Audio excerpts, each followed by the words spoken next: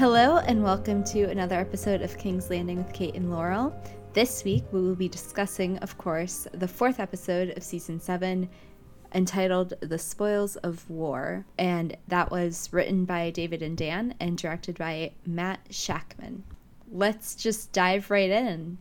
Laurel, first scene outside of Highgarden. Yes. So I'm so glad to have Bronn back this season. The whole, can I get a castle? Can I get that castle thing was funny. It reminded me of, I forget which, was it season 5 that he was supposed to marry Lawless? Yeah. The whole Bronn and Jaime thing is entirely fiction of the show. It doesn't exist in the books, but I really do enjoy it. The two actors are just really good. Yeah. But that's happily not the last time that we'll have to discuss them this episode. Yeah. I just wanted to set up the backdrop of the scene is transporting all of the gold back to King's Landing. So that's the context of the scene. And then Jaime sends Dickon and Randall Tarly and Bronn to collect food from the farms around Highgarden because the farmers obviously don't want to give the Lannisters their produce. And then I'm still going to complain a little bit about this whole Iron Bank thing and how out of left field, like, okay, so suddenly the Lannisters are paying off their debt to the Iron Bank, and this is a huge plot point, but it hasn't been a thing for the last 6 seasons. Cool. I think the last mention we heard of the Iron Bank before the season was something to the effect of, we're ignoring them at a small council meeting. Yeah. And they were supporting Stannis. Cool. So do you want to move on then to Cersei and the Iron Bank? So I love Cersei's dress here. It reminded me of dragon scales. I don't know if that was on purpose or not. But it had this kind of scaled effect that looked like it could be reptilian. So I thought that was kind of neat. I was like, I wonder if she's trying to like one up Dany. What other comments did you have? So then also we get mention of the Golden Company in Essos. Yes. And I wanted to go over this really quickly. Book readers are very familiar with the Golden Company. That is the sellsword company traveling with Aegon, fake Aegon Targaryen. And in the show, we really haven't heard much about them. But they're basically a sellsword company over in Essos, not the one Dario was in. And so they're like 20,000 strong. And if Cersei could get them on her side, that would be a pretty big game changer. Yeah, so her objective is to expand both the army through the Golden Company, but also her navy / actually Euron's navy, because the Lannisters don't have a navy at this point. Yes. They're still using Euron's. And we haven't heard anything about any other people's navies, but the Greyjoys are not the only family in Westeros with a navy. So that's just something to also note. And I will say that the way they set this up is he goes, of course your debts will be paid and we can start talking about all of this once the gold arrives. And so I wrote in my notes, I have a feeling that the gold isn't going to arrive. I was close. Yeah. That's one way to shoot down Cersei's plans. That's a good pun. But let's go on to the next scene because in this episode, we got a lot of Winterfell, and I was so happy right off the bat because it was funny. I love this whole middle section of the episode. There was some really good stuff in here. My first question is, who left Bran and Peter alone in a room together? And also, we need to discuss this. What does Littlefinger want with Bran? Yeah, we get mentioned later on that he wouldn't have given Bran this dagger if he didn't want something in return. Part of me wonders if he's going to end up threatening Bran, and if that's what's going to send Sansa over the edge. I was thinking that he's just sort of figuring out how he can manipulate Bran, like what his weaknesses are. So kind of gauging the reaction and then seeing if any of that can be manipulated. But Bran is so cool because as we'll talk about in the scene with Bran and Mira, he's in three-eyed raven mode 100%. So he's not phased at all. He's like, thank you. Like, this is a weird gift, but I accept it. And also, I know everything about you because hashtag chaos is a ladder. That was such a great moment. I love that because you can just see on Peter's face where he's just like, oh, right. Shit, what does he know? What doesn't he know? So I think ultimately what's going to happen here is Bran is going to do some reflecting on the start of the Game of Thrones because Peter gave him that bait where he said this knife started it all. But he said that not knowing that Bran has supervision powers. Or does he know? Maybe he does. Apparently not. Yeah. Or at least not the extent to which the power exists. Yeah. Because with that line, and that's from season 3, by the way, so a long time ago, Peter realizes for the first time that Bran's ability is not just limited to the Starks or the North. Like, this literally means everything. So Littlefinger's manipulations throughout the Seven Kingdoms, as far as back as season 1, Bran knows everything that Littlefinger has been up to. And I think this is going to lead Bran to tell Sansa / Arya about Peter's role in their father's death. Because I don't think Sansa realizes his betrayal, because I don't think she would have trusted him in the first place if she did. And so I could then see Peter getting added to Arya's list. Her list has gotten very short because so many people on it are dead. So it is time for a little refresher if we're going to keep this killer Arya assassin thing going. Yeah. So I could definitely see Arya being the one to kill Littlefinger, but I could also see Sansa directing her to do it. Yeah. Cool. And now Bran and Mira. So this scene ended up reconciling a lot of my complaints from last week with Bran. Yes. I think Mira said what we're all thinking, and that was necessary because then we got Bran to actually explain himself and say, I remember what it was like to be Bran, but I'm not Bran anymore. And that was helpful. That was a transition that I think we sorely needed before he started acting weird. Yeah, like, I don't know, episode 1 would have been a great place for this conversation, so we didn't have to be confused for half the season. Yeah. So, as she says, Bran died in the cave when everyone else did, and so now he's no longer Bran, he is the Three-Eyed Raven. Cool. That would have been great to know, when it happened, but whatever. Yeah. And also, didn't they almost kiss, though, like, before Cold Hands came because they were going to die? So he didn't really die in the cave. He died once they got past the wall. Or something. In a figurative sense. Yeah. Who knows? We'll just go with it. So Mira is headed to her family. Mm-hmm. To Greywater Watch.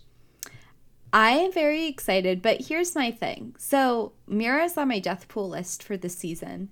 Same. And so I'm confused why there's a few different ways the show could have gone. They could have killed her before.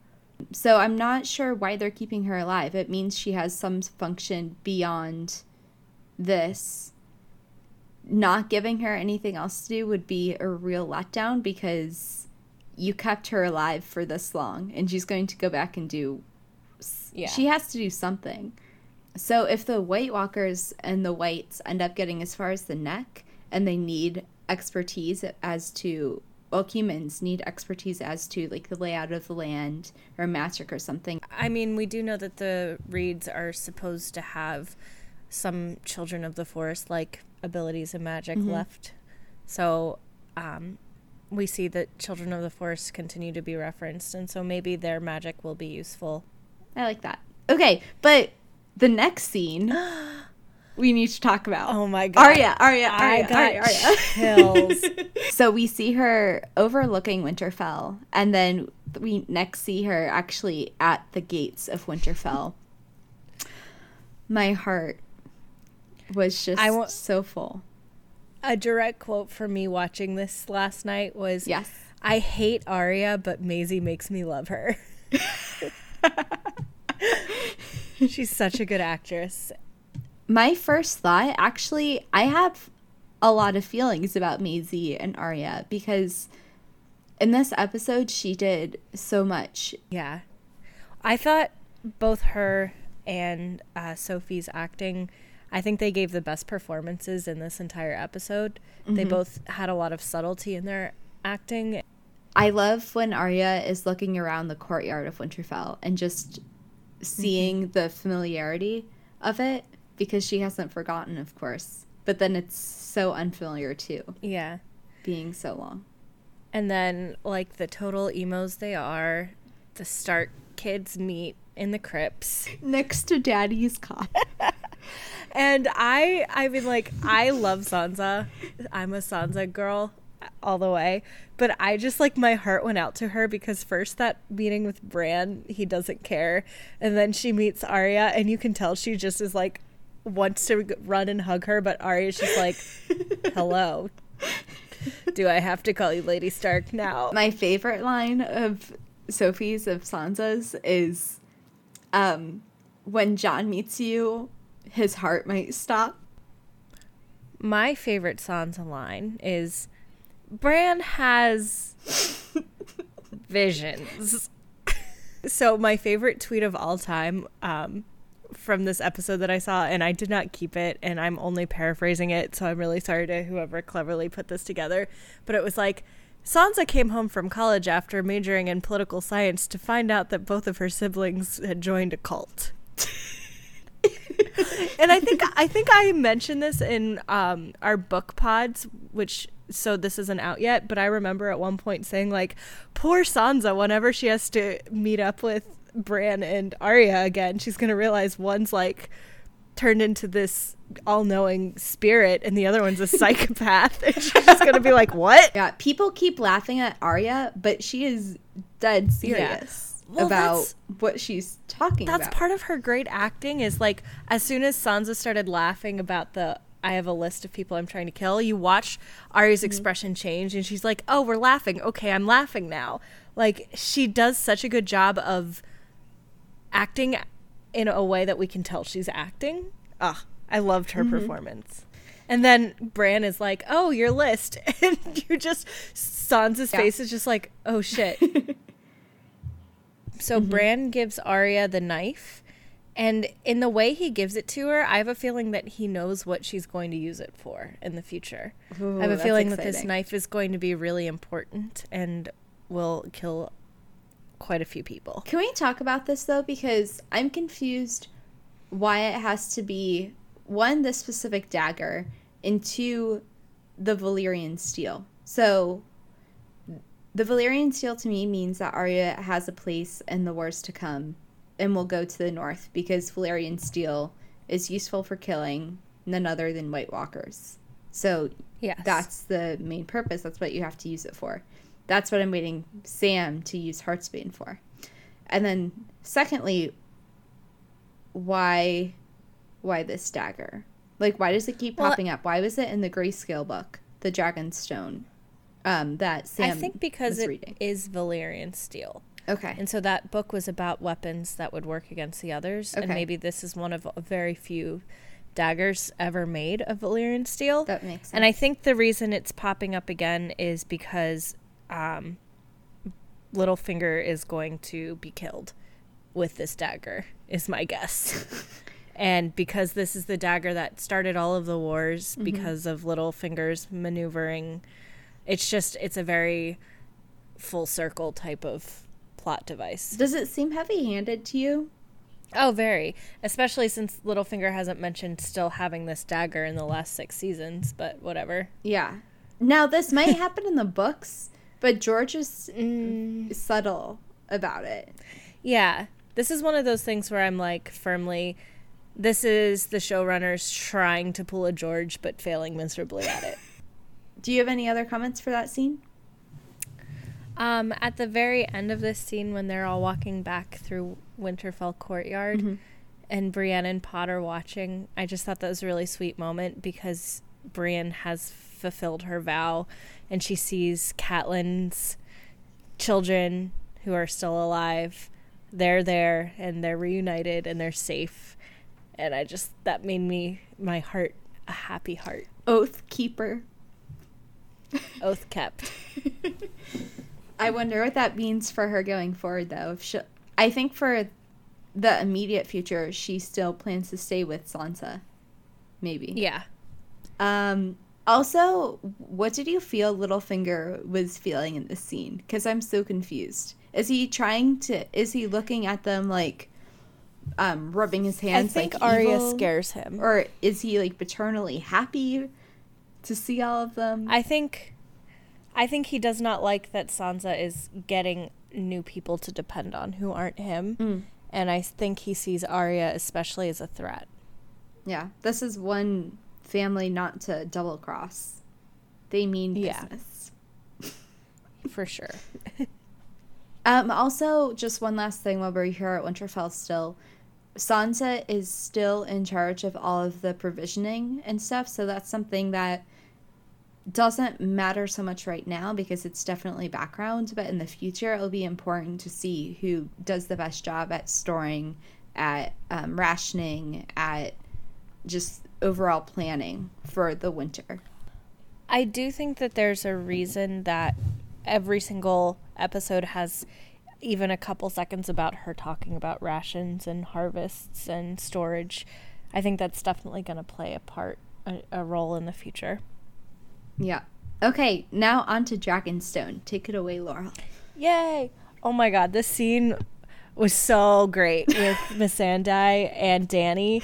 Because, like, at the end of the day, they are still, like, girls. Yep.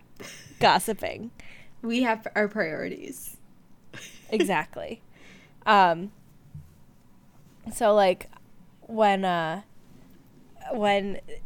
Dany's like, oh, things happened. Like, many things happen, Laurel. Many things. What I liked even more is when Jon comes up and Missandei gives Dany that look, and Dany's face, she just, like, can't even keep a straight face. And I mean, like, that was just so perfect. Yeah. I think Dany's starting to really have the hots for Jon in this episode. Well, he has his signature move. You can't beat it. I mean, he takes her to a cave. You know how that's worked for Jon. I wrote Jon plus caves equals and then smiley face. I just wanted to talk about the cave because of the striped stone and the obsidian was beautiful. So that was a really good visual for us to get. Because seeing the obsidian being mined isn't necessarily something that we need to actually see. But we know where it is now, which is cool. Yeah. And you also see all the drawings and imagery that they have in the caves that was there by the Children of the Forest and the First Men. And they have that whole kind of caveman drawing of men and children of the forest fighting White Walkers. So that's the first time Dany sees the White Walkers.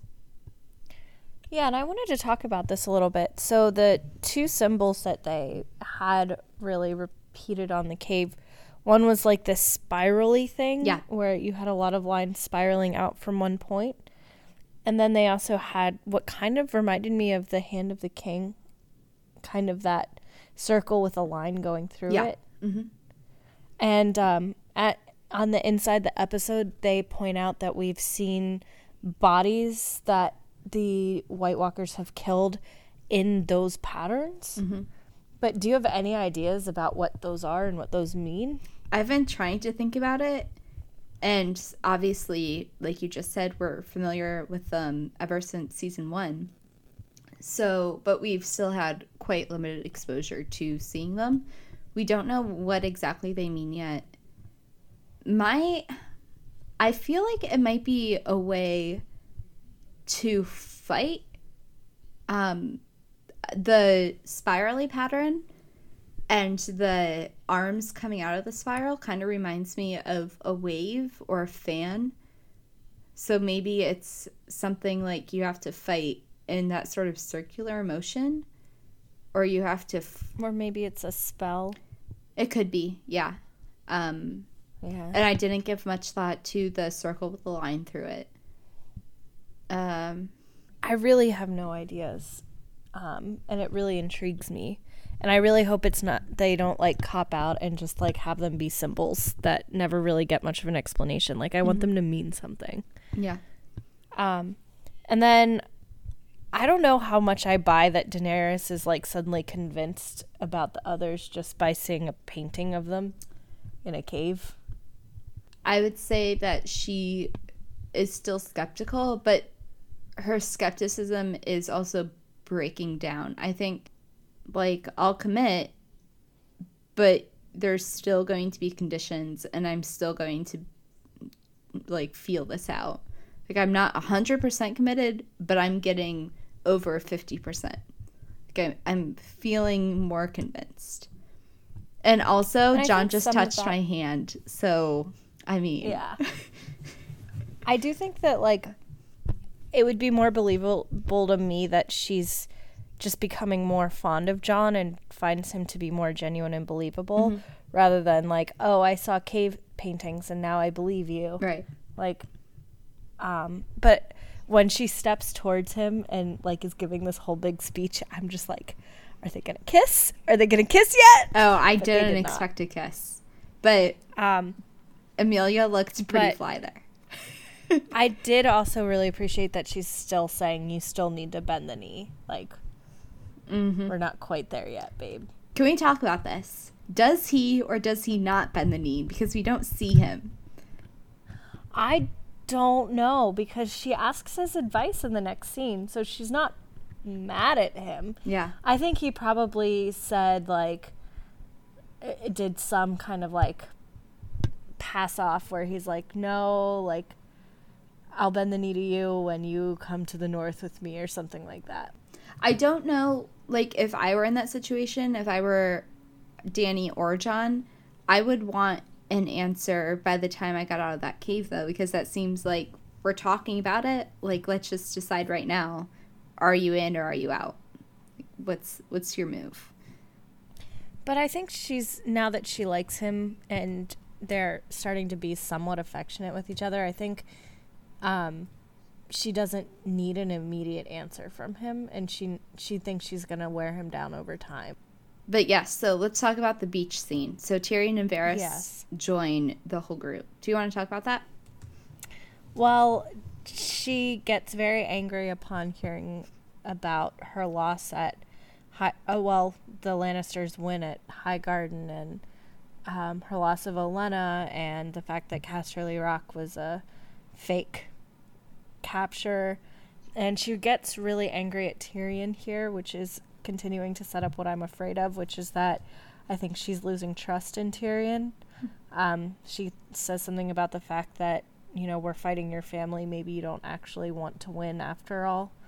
And then she asks John what she should do, which I thought was a really bold, crazy move, because she clearly wants to go attack King's Landing, and he says, you can't do that because then you'll never get the hearts of the people. And then it's kind of left open as to what she will do. Yeah. Just one thing I want to mention a few things. Number one, since you just mentioned possibly attacking the Red Keep, would she really, though, lose the hearts of the people? Because Cersei is not loved, we think. Like, genuinely. Does she have a court? Yes. Does that mean that anyone is actually in her corner? I think John's point was more that they won't see you as a savior. Right. They will see you as just another Cersei. Yeah. Well, that is fair. Burning your enemies. Yeah. I'm really uncomfortable with Dany not liking Tyrion, like being angry with him, because because we've seen Tyrion's journey and we understand where he's coming from emotionally and where, like, what he's had to go through to get to Dany. He wouldn't be doing this if he really didn't believe in her, if he really didn't have hope in her. I do think that this is just kind of her being angry at him in this moment. I hope, and I don't think that it is going to end up that they're on opposite sides. Right. One thing I can point to is that he is at the battle at the end. Mm-hmm. She chooses to bring him with her to watch, and I don't think she would do that if she really was deciding to not have him give her advice anymore. Yeah. And I'm still waiting for him to get a dragon this season, so we're running out of time. Yeah, I'm starting to think that might not happen this season. Also, I'm starting to be really worried that they're going to cut out Tyrion in terms of the Targaryens. I think that they might just make it Jon and Dany in the show. But there's still 3 dragons. Yeah, but remember I said I think one's going to die. So there's a few articles on the internet floating around that someone on Daenerys' small council, if you will, is betraying her. Do you think that there's any credence to that? I can't imagine who it would be. I was thinking. And if I had to pick someone, I would pick Missandei or Varys. I think it's less likely that it's Missandei because she was ready to die with Daenerys at the Pit of Meereen.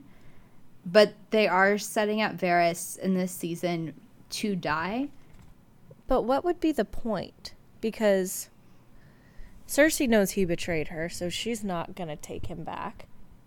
And we had that whole setup in the second episode about the fact that she'll burn him alive if he betrays her, but she would prefer him to talk to her face. So I could see him betraying her in the future, but only after she doesn't heed his advice.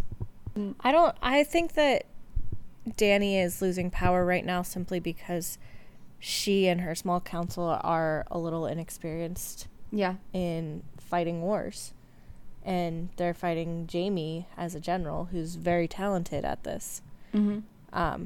But I think she has found her wings, per se. Good pun, Laura. By the end of this episode. But so then we get my favorite scene in the entire show. So I just say, Maisie, holy shit, as my notes here. Her acting in the scene is just absolutely phenomenal.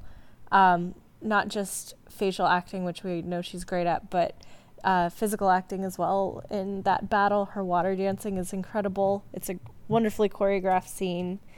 And I was just sitting here screaming out loud the entire time. I was laughing out loud, but like serious, like belly laughing, because it was just so satisfying.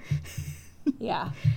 And then at the end when Brienne's like, who taught you how to fight like that? And that's the, really subtle writing we've got in this season is no one. I feel bad for Sansa because she's watching Bran have all of these mental superpowers, and then her little sister has all of these physical battle superpowers, and she's just like, what am I bringing to the table? Her political skills. That's kind of the read I got from her expression watching Arya, was just this like almost like what good am I kind of feeling. I did not sense it that way. I didn't sense it as competitive. I sensed it as another like, whoa, Arya, you have real skills sort of thing. So next up we have Dragonstone, and this is... Yeah, go ahead. I have one word. Mm-hmm. Fewer. That was my favorite Stannis joke, where he always corrected people's grammar. But yeah, let's talk about, besides the grammar point of that fewer and less than, we're going to have fewer than 10,000 men fighting in the north. Is that counting the children and the women that are fighting too? Because 10,000 is not a lot. Yeah, it's not a lot. But there aren't a lot of people in the north now, because so many of them died with Robb. Assuming that we're going to have to fight Euron on the sea with the Navy, and then fight the White Walkers up north, and then potentially the Lannisters on land as well, 10,000 isn't going to cover all of that. Even if Dany can win with Drogon all the time. If scorpions aren't an issue. So we need to figure something out, don't we?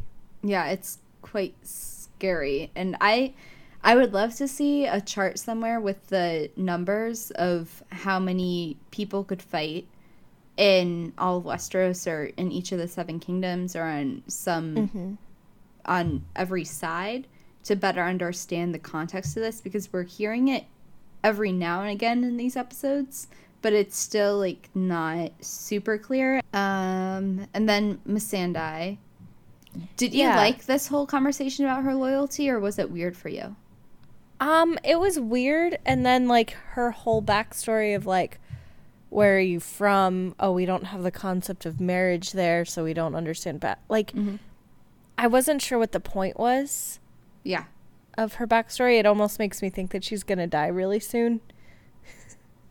Just as like getting our character sympathy levels up.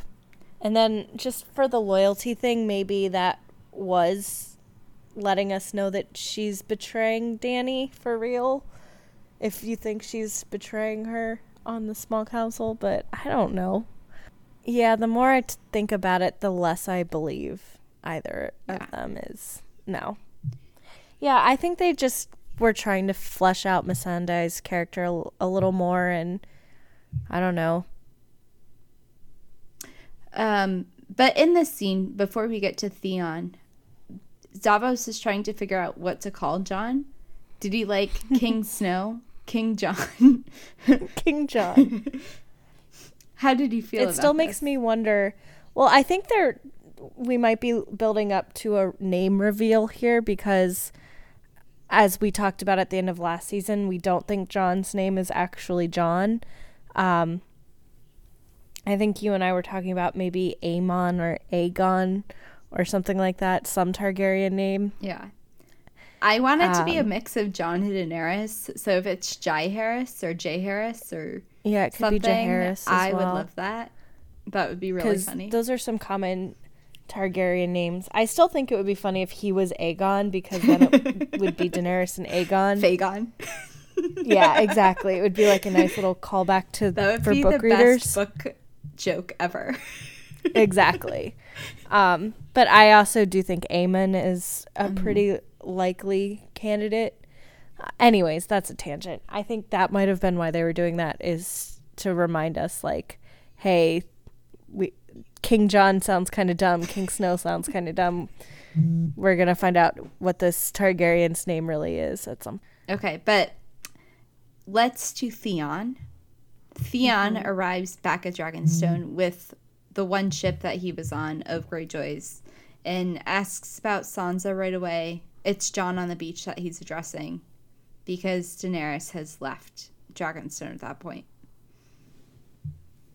So he is there to ask Daenerys for support to get Yara back.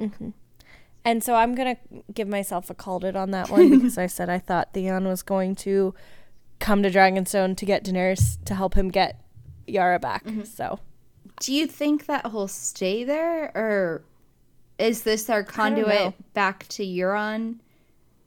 Maybe. I don't know. At least it gives me hope that Yara's going to have a role in the future. His whole plot is kind of unpredictable to me, so I'm going to leave it as I don't know. Yeah. At the rate this is going, I think this is contradicting my past comments, but I think that right now where this is heading is he only has a role to play with the Greyjoys and not with the wars to come, generally speaking. Or maybe he has to be the one to help Jon and Dany fight Euron, and then he'll die or something. I don't know. You think any of that is likely, maybe? Yeah, I could see him helping them fight Euron, but I don't... I kind of wish I had him in my death pool instead of Yara. But I don't know. So where did the queen go? Because Theon is like, I want to ask Daenerys to help me get Yara back. And then Jon's like, she's not here. You missed the boat on and that then, one. Dun, dun, dun. Literally, so as soon as we got that transition from she's not here to Jaime and Bronn, I started shrieking. I was like, it's gonna, oh shit, it's gonna happen. It's gonna happen. I knew. I knew that this is why we did not see any battle at Highgarden. Yeah. So you're forgiven, Game of Thrones. Oh my God. So, how do we even begin to talk about this part of the episode? Well, it starts out really chill. It's just Jaime, Bronn, and Dickon. And they're just talking about, like, okay, so that was your first battle, Dickon. How was it for you? And he's like, battle is glorious. Like, yay. Mm-hmm. And Bronn and Jaime are looking at him like, seriously, dude? And then he's like, okay, so I knew guys on the other side, and I'm kind of sad about it. And Jaime is really sweet and says they didn't deserve to die. And they also mentioned that they've gotten all of the gold into King's Landing, right? Yes. So important to note. Yeah, so Cersei did get the gold. Yeah. So the Iron Bank will be happy. Then as soon as Randall Tarley says something about, we've got to get it closer together, because if she takes out the head, or if someone attacks us at the head, the tail is doomed. I was like, it's going to happen. That sounded very dragon-like to me, so my ears perked up right away. So Daenerys has decided that rather than attacking King's Landing, she will attack outside of King's Landing. Specifically, Highgarden. Well, no, so I looked at a map. Okay. Trying to figure this out, because Highgarden is on the other side of the country. Right. It's on the west coast, and King's Landing is on the east coast. You know this. I'm just explaining it for listeners. And they're talking about the fact that they have to cross the Blackwater, like, so not Blackwater Bay, but Blackwater, I think it's called Rush. Yeah, or something like that. Mm-hmm. That's which is the river that it basically runs from King's Landing and then southwest. And the road you would take to get to King's Landing from Highgarden, it's called the Rose Road. And it doesn't cross the Blackwater Rush until right at King's Landing. Oh. So they are right outside of King's Landing for this battle, which also makes sense, because then the Dothraki would have only had to be on boats for like an hour to get from Dragonstone to this part of where they are right outside of King's Landing. Which begs the question, where the fuck is Euron? But that's a tangent. He's at Casterly Rock. Oh, still. I'm getting that confused would be my with guess. Littlefinger's time machine. So I'm just leaving everything as open-ended as possible. Last we saw, he was at Casterly Rock, but who knows? Well, not outside King's Landing, we can assume. So this battle takes place, like, I'm guessing, looking at a map, right outside of King's Landing, which means I wonder how removed the people of King's Landing are from this, if they'll be afraid, if they'll see the dragon or see any Dothraki, or if this is still far enough removed where it was strategically smart of her, where she's not going and melting down cities. Yeah, as far as Show World is concerned, I didn't get the feeling that anyone not participating in the battle knows about this. Yeah. Okay. And then the rest of my notes here for a while are, oh my god, dragon, ? Screaming. Jesus Christ. Mine were, this is going to be lit, in all capital letters, because I saw the horses coming over the hill. And I was just like, oh my gosh. Screaming. Dothraki battle, we haven't really seen this before. And the moment that they start rallying the Lannisters to get together and form information, I just got chills, like actual chills, because I was like, oh my god, it's happening, it's happening, it's happening. Yeah, this is the first battle in Game of Thrones history with a dragon. Yeah. And we can pretty see exciting. What a game changer it is now. And it was so cool because I knew from the trailer that the Dothraki and the dragon were going to be in the same battle. Right. But because you didn't see it at first, I was just kind of like, I wonder if, like, I was still trying to figure out what was going on. And then as soon as you hear the dragon scream, I was like, bow down before her might. I love her so much. Targ time. Like, I was really hyping the Targ. Yeah. My favorite shot of this whole battle, which was fantastic, and there's a 13-minute bonus video on HBO's website or on YouTube of how they made it, which I highly recommend that everyone watch. But they described how the stuntmen jumped up on the horses and were able to do all of like the shooting of the bows that and was arrows, so cool. and just the moving around with the Aurochs or Aurochs, whatever we're calling them. And I was just, I loved that. Like, the Battle of the Bastards is still probably my favorite out of the two, but this one was amazing. really good. It really was. Yeah. And this is why, by the way, if you're not a book reader or don't know much about the history of the Targaryens, this is why they were the rulers of the Seven Kingdoms, and they conquered the Seven Kingdoms. And because dragons. Yeah. And by the way, this is the first time that anyone in Westeros outside of the Dothraki and the people of Dragonstone have seen a dragon in their life. So we also need to remember, like, they're like, what? Like, this is something that we have literally maybe heard about, never read about. This is truly unprecedented. And that scene where the Dothraki come riding in through the fire, it was so good. And they were really true to this, too, with the horses, because horses are really scared of dragons. And so they had a shot of, I think, like 3 horses running away. And that's definitely 100% true to the books. And so then we get Bronn and Jaime, and Bronn's like, get out of here. And Jaime's like, we can take them. And then the dragon Bronn's comes. like, you're the general. You are not an infantryman. You get back to King's Landing. Otherwise, there will be hell to pay. But Jaime does not heed that advice. And then I think that is a really interesting scene where Bronn loses his money and basically has to choose, like, between going and continuing to fight the battle or if he wants to keep his money. That was nice because it's a little different from the books where we see Bronn always picking the money in the end. Yeah. So that scene I noted as well, because that's a genuine choice. Like, do you choose the money or do you choose, trying to save this? And the fact that he chose, at the end of this scene, we'll talk about it, that he chose Jaime really speaks to Bronn's character. Like, he's not as bad as one might think. At least in the show, he's not. Yeah. Do we want to get into talking about the Scorpion? I just had a few more little comments about the battle at large.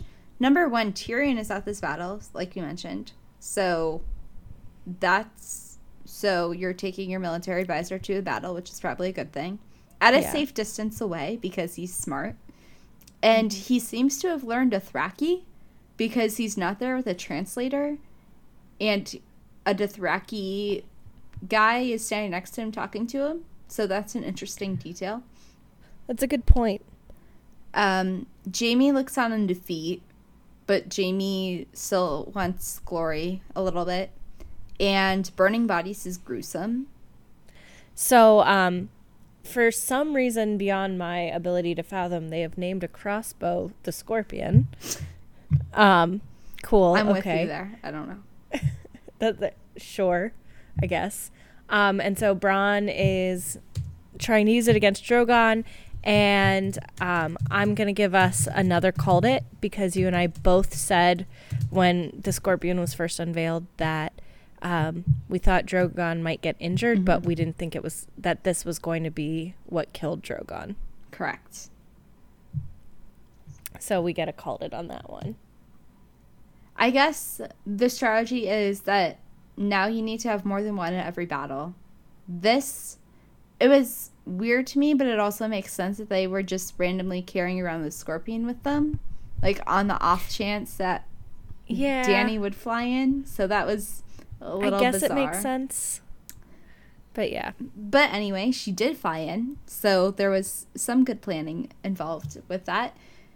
And Bronn knew exactly how to use it without any training. So I guess, it's pretty simple, like point and shoot, put in the arrow. Cool. And yeah, he hits Drogon right like below his neck, like on his shoulder. And it seems like Drogon has been very grievously injured because he kind of does a rolly thing in the air. But then it appears that he's mostly fine and proceeds to just inflame the scorpion and then destroy it with his tail. So yeah, there's no more scorpion. In terms of strategy here, making your ultimate weapon against dragons out of wood, probably not the best idea. Do you think they're going to make more of these, or was this the only one? I think they'll have no choice but to make more because it was a decent defense. The only reason it didn't work is because it was simply a matter of the angle. Well, they also don't know where to hit dragons to kill them, do they? It hasn't been made explicit in the show yet. Yeah. But it came pretty close. I would say the camera angle was suggesting that it would come close to his face. Yeah. So they were pretty close. I thought Daenerys's work at pulling the arrow out of Drogon was quite nice and a Dany move trying to... But then she doesn't take into consideration that this is a battlefield and that there may be threats that Drogon can't see. Yeah. Which happens to be none other than Jaime Lannister. And it's been so long since a Game of Thrones battle has had me go like, no, I don't want either side to lose. And this was it. I honestly thought Jaime was going to die. This is a very not Game of Thrones move that they had him get saved at the very end. Yeah, this was a very dramatic... I don't know where Bronn came from. He was from the Scorpion to literally like football diving, pushing Jaime out of the way. I was so sad for Tyrion because I didn't want Jaime to die here, but Jaime was going for it. Okay, so let's get into the cliffhanger for this week.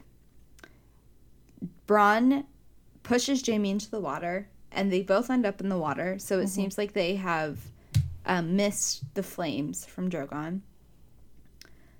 And the ringer here is that Jaime is in armor, and it is in the books all of the time during most of the battles that water and armor don't mix. So, but on the other hand, we do know that Jaime has plot armor. So, and that's exactly what I think. And why I'm frustrated, because this is not George level plotting and writing here, I don't think. They went for the dramatic rather than the realistic. And I don't think Jaime's going to die. I think he's somehow going to survive. But he shouldn't, given the circumstance. He should have died. Yeah, but I don't think he's going to. But plot armor doesn't weigh anything. Oh, very clever. Yeah. So, just to do a really quick, like, out of the blue kind of greater discussion, I've heard a lot of people, and I don't know if you agree or if we've ever talked about this or not, but I've heard a lot of people comparing the White Walkers to climate change in terms of this existential threat that nobody believes exists until it's too late. Yeah. Dragons are nukes. Where it's this, if you have them, you are going to be able to destroy whatever you want because no one can come close to it. So just thinking in terms of the political implications, I think someone else needs to get a dragon, which is making my suspicion that we're going to get an ice dragon more and more and more real in my mind. I still don't know. But also, it could be a situation where book and show are different again. Because we've seen that the show is willing to go to great lengths to create the story, to follow George's vision. But they've also scaled back on so many things that an ice dragon might be pushing it, especially when we didn't get a dire wolf in this episode. I think we're going to get an ice dragon. And I don't think it's going to be an ice dragon. I think it's going to be a zombie dragon. It would have to be John's, because he's the only zombie I know. I don't know. I think it's either going to be Viserion or Rhaegal. I don't know which one it's going to be. Although I think John's going to ride Rhaegal. John on Rhaegal. Yep. Yeah, so I think Viserion's going to be the ice dragon. I don't think it's... Or I do think it is too late to introduce a baby dragon. So it'll have to be fully grown. And the only fully grown dragons we know are the ones that Jenny has. And if the White Walkers are using anything... My suspicion would be either one of the Targaryens using their dragon and we could have the quote-unquote ice dragon, or we get the White Walkers on their ice spiders. That would be badass too. Shout out to the ice spiders. And much less sad. Shout out ice fighters. Oh, and just one last thing to end the episode on a light note. What does Jaime pay back Bronn with for saving his life? Because a castle ain't gonna cut it. So let's just any other comments before we rate the episode? Just really quick, my favorite thing to do, the spoils of war, talking about the episode name. Obviously we've got Highgarden's spoils of war paying off Cersei's debts. And then we've got Dany destroying all of the spoils that aren't the gold. And I think it's kind of an ironic take on the concept of the spoils of war. But then my in-depth reading of this title is looking at Winterfell and looking at the reunions we saw there, how war has spoiled this family and how Sansa and Arya and Bran are all not okay and not normal, and they've really lost even their sense of family. Because I was glad that the Winterfell reunion was bittersweet and it wasn't this perfect, like, oh, I missed you, I loved you. Like, that's why I like Jon and Sansa's reunion. I did too, but this felt right, and it made sense to be in an episode titled The Spoils of War. Something that I just thought of that ties in with what you just explained about the episode is something that we've been looking forward to as book readers, and how do these characters react when they're back at Winterfell to their new futures, to what their futures now hold. Bran is totally and completely okay with Sansa being in charge of Winterfell. Arya is totally and completely okay with Sansa being in charge of Winterfell. Jon is totally okay with that as well. So it's something that we've been waiting a long time to know. And that just, so that made me happy about this episode. But again, the spoils of war, and how will Sansa carry on the Stark name if she's Lady of Winterfell? She'll have to marry again, and if so, who, and if, when? I don't think she will have to marry again. To have children? Legitimate children? I don't know. I don't know if that's Do you see her having a future? I don't know if that's something we'll see in this show. I think that might happen outside of the scope of the show. That's a fair point. I think the show might end where she's still single. If she's alive. I have a feeling that she will be. We shall see. Starks are survivors, except for Rickon and Robb. And Ned and Catelyn. And Brandon. Yeah, and what was Rickard. And Benjen. But anyway, so my rating for this episode is my first 10 of the season. Just really, there it is. Okay. This was amazing, and like I said, I enjoyed laughing in this episode during the Winterfell scenes. The fighting, both with Brienne and Pod and Arya, was amazing. The reunions that we got, and just our first Dothraki battle. I've been waiting so long to see this on the screen, and I was not disappointed.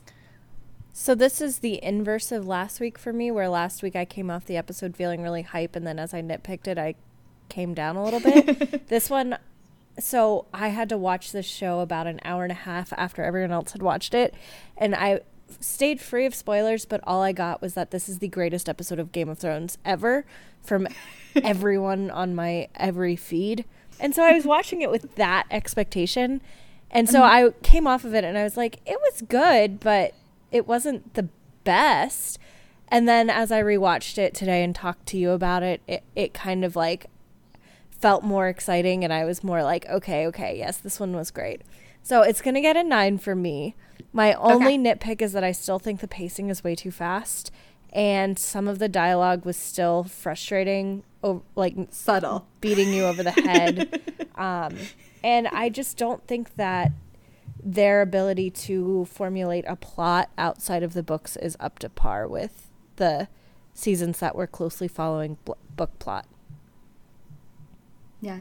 So I don't disagree with you on any of that. Cool. That's all very, very right, I think. But maybe with The Winds of Winter being released, they'll get some more guidance from George with this next season, with the last season. I mean, they have to have him on as an executive producer because it's the last season. So they need it. They need him to really make sure everything comes full circle. Yeah. Laurel, do you want to tell people how they can get in contact with us? Yes. First off, thank you for listening.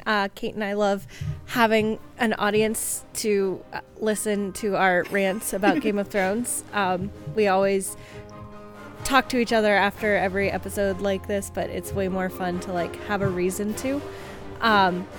And so if you want to talk to us too and join that conversation, you can find us over at Twitter. We are King's Landing Pod, and that is also our Gmail address if you would like to make a more long form type of message at us, to us. Yes. Yeah. Thank you for listening, and as always, we drink and we know things. Cheers.